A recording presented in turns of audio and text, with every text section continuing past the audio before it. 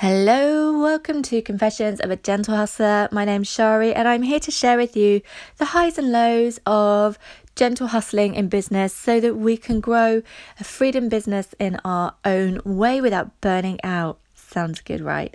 It's the new paradigm of business. I wanted to share with you today the importance of having downtime. It's one thing that I definitely did not appreciate 7 years ago when I started my entrepreneurial journey. And it has taken actual work to appreciate doing no work. I love the irony in some of the things that I say. Last week, we were in Morocco for a week, and usually I would be on the laptop, still checking emails, still answering Facebook messages and all these things. Probably less so in the last kind of 18 months since I've really been stepping into gentle hustle as a new way of working. But definitely it was something that I've had to work kind of hard at because when you're used to having this beautiful business that's your baby, you want to make sure that everything's going well. And also innately, I'm a people pleaser. So my people pleaser wants to make sure that everybody gets their questions answered or whatever it is that they're looking for at any given moment.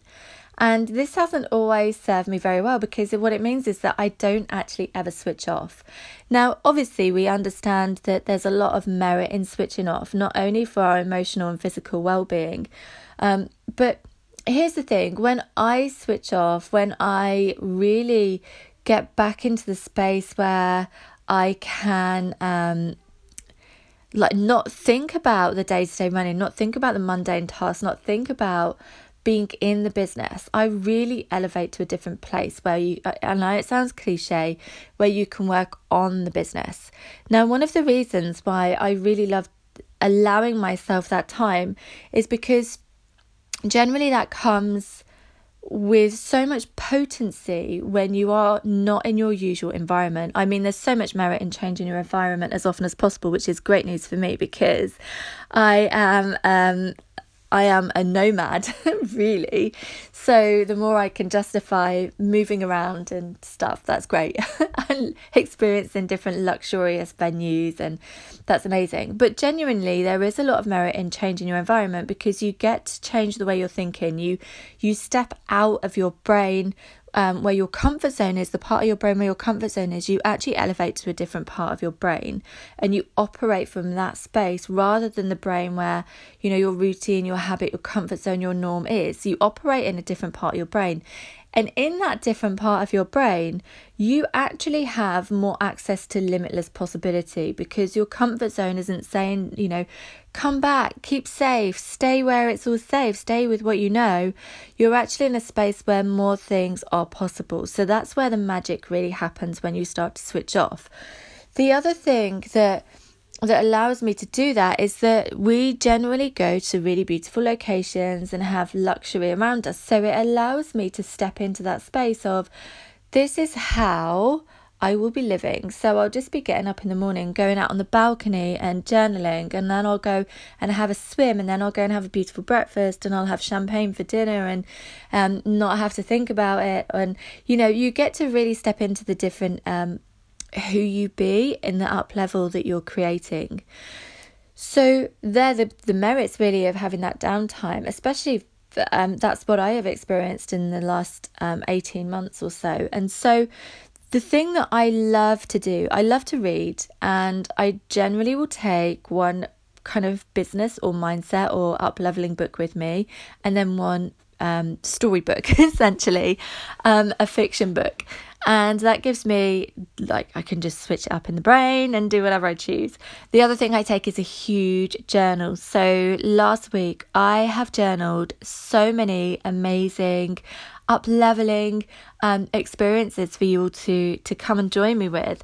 And I've also journaled, how the business is going to be, how I want to live my life, how I want to show up in the world, the impact that I want to create. And, what if I was going all in on one thing, what would it be? And all of these amazing answers have come to me that would not have come if I had done that same, those same journaling prompts, those same journaling exercises in my house, in the routine they would not have come, because I would not have been in that elevated position. I would not have been super relaxed. I would not have been in this luxurious place.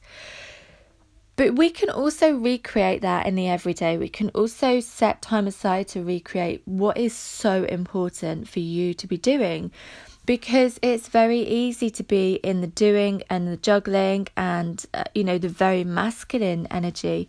But when we get to step back and experience the being and the exploration of our soul desires, when we get to step back and experience what it is that we truly are birthing, what we're creating, it brings up this really beautiful energy that allows you to build a business that feels really good, is part of it. But the other part is that when you're tuning into your soul desire, it allows you to tune into collective consciousness, to tune into your own intuition, to tune into the power of the universe. It allows you to really step into flow and have the universe and the energy around you support you in that process, so that it becomes easier to really allow that soul desire to emerge, to come to life. And for me, what is so important after doing it the wrong way for a long time is to create a business that really feels good. Because when we're our own boss, why create a business that doesn't feel good? Why create a business that becomes a shackle or a chore? So when I'm building, when I'm creating, I'm always coming from the point of what feels really good, what feels really amazing, how do I want to feel in the world, what do I want to do every day, well, how do I want to spend my time, who do I want to serve, how do I want to do it?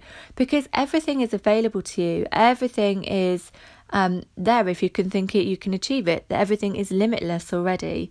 So look at how you're spending your time and how much of that you're actually allowing yourself to have downtime. And like I say, this has taken me time and it has been work in progress. And at times I will still catch myself going, oh, I wonder if I should be doing some, so even with the journaling, I wonder if I should be journaling about this specific thing while I lay on the sun lounger, or I wonder if I should be reading more business books while I lay on this sun lounger, or I wonder if I should be listening to a podcast.